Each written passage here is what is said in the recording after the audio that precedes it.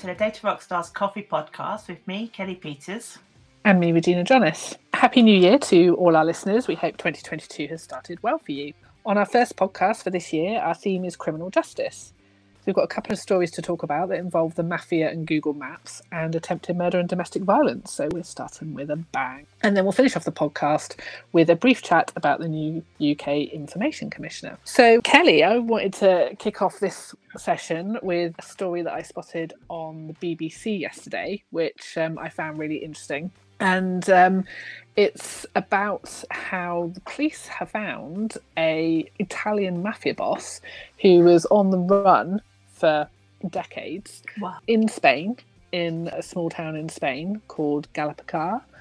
And they found him on Google, using Google Maps. So Awesome. the car, Google car, we've all seen it with its little camera atop, drives around all the streets and produces real life. You can immerse yourself in any place. There's a photo, and it's on the BBC article that we'll post into the link. There's a photo of a chap standing talking to another man, and his face is blurred, as is the case and has been the case for quite some time now with Google. They recognised, I think, that or were held to account about the fact that driving around capturing people's faces, number plates and things like that was potentially quite a significant invasion of people's privacy. It might indicate information that could be intrusive to people.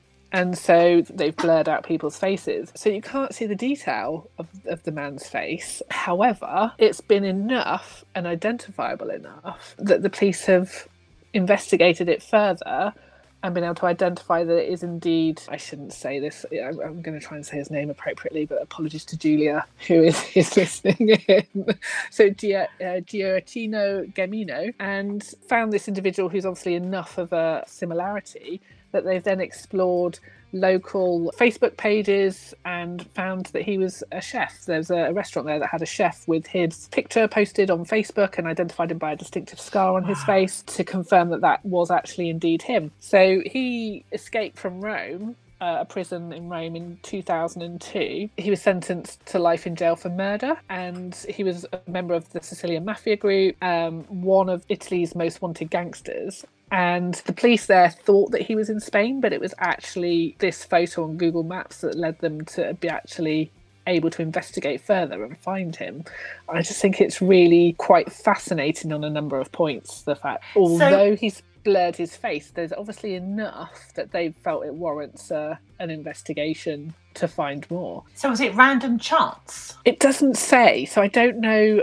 This was some of the things that intrigued me. Do the police routinely spend time trawling Google Maps, looking for people that they think they might want to investigate as potential suspects? So what is it that they'd be looking for? Would it be height, build, that type of thing? There's a lot of streets, Google have mapped, I'd say, most of Europe. There's not many places you can look and say, I can't get down that road. There's maybe some very small tracks and stuff, but if a car can get down it, pretty much Google Maps has covered it, and Google Street View has got a picture there.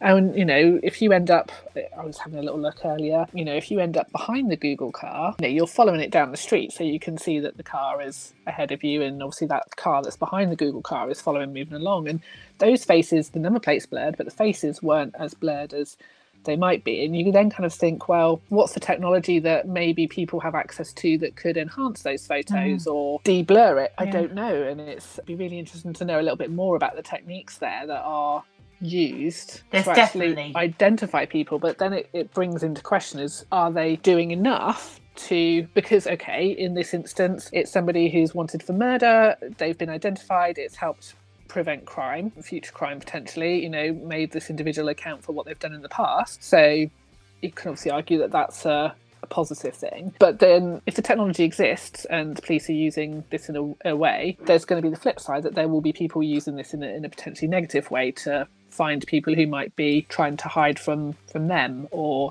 might have moved and in witness protection. So as much as you can use it for good, there's always that flip side of using it for negative.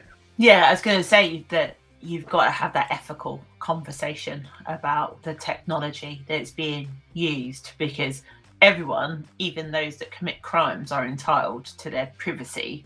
But there must be some very sophisticated artificial intelligence being used. Yeah, I doubt very much I would I doubt very much as a policeman. Where shall I stroll? Which street shall I stroll today in the virtual world of Google Street Maps? But what was interesting was you said they've then gone to Facebook, which is obviously another source of phenomenal amounts of information about people, and obviously gone to a corporate page, of where he was outside of, identified that he's a chef.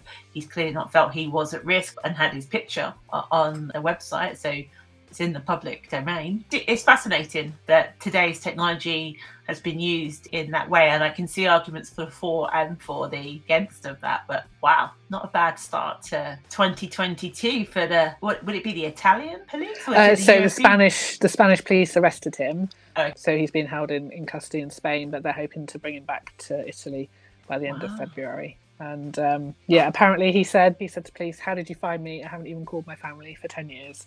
So he's tried to be off grid, but obviously got to a point where, and you've got no control over that as an individual, Yeah. Did he even notice the Google car drive past?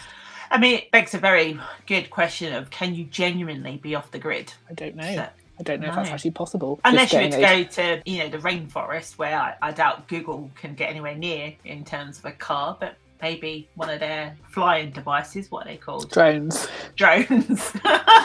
There you go.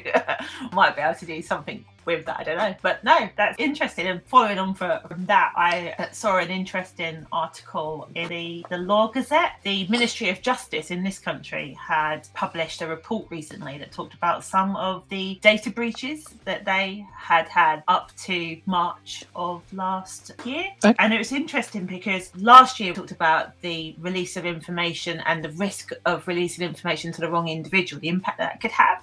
So the opening gambit of this story is the confidential address of a victim of an attempted murder was inappropriately given to the perpetrator. Wow.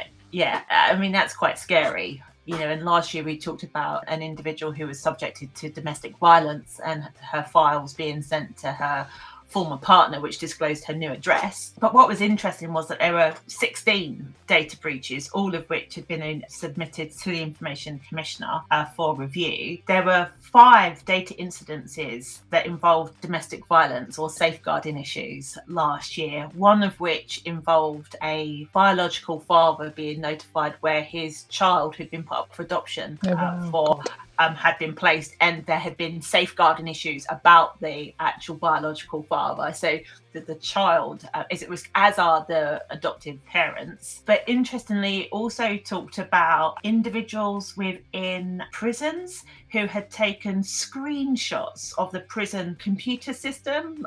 For some reason, they must have found some really interesting information. And we've talked about it in our training to say, whilst you have privileged access to that data, it doesn't mean that you have any right to do anything with that other than your job. So taking screenshots of it and putting it on your personal device just sounds madness. Is that what? So yeah, it's that kind of, what are they intending to do with it if they've taken those screenshots? And interesting, obviously, that they've been able to detect that screenshots have been taken from the system, which is good because they've been able to actually know that that's happened. But the question then has to be, what was that individual going to do with it, and why? And that mistaken belief again, I think, as you said, that people think because they work somewhere they can access anything, whereas that's not the case. You've got to have justification within your role and understand the sensitivity of the data that you're working with and treat it accordingly. I know, and you raise a good point. It's like, how did the prison service know that had happened?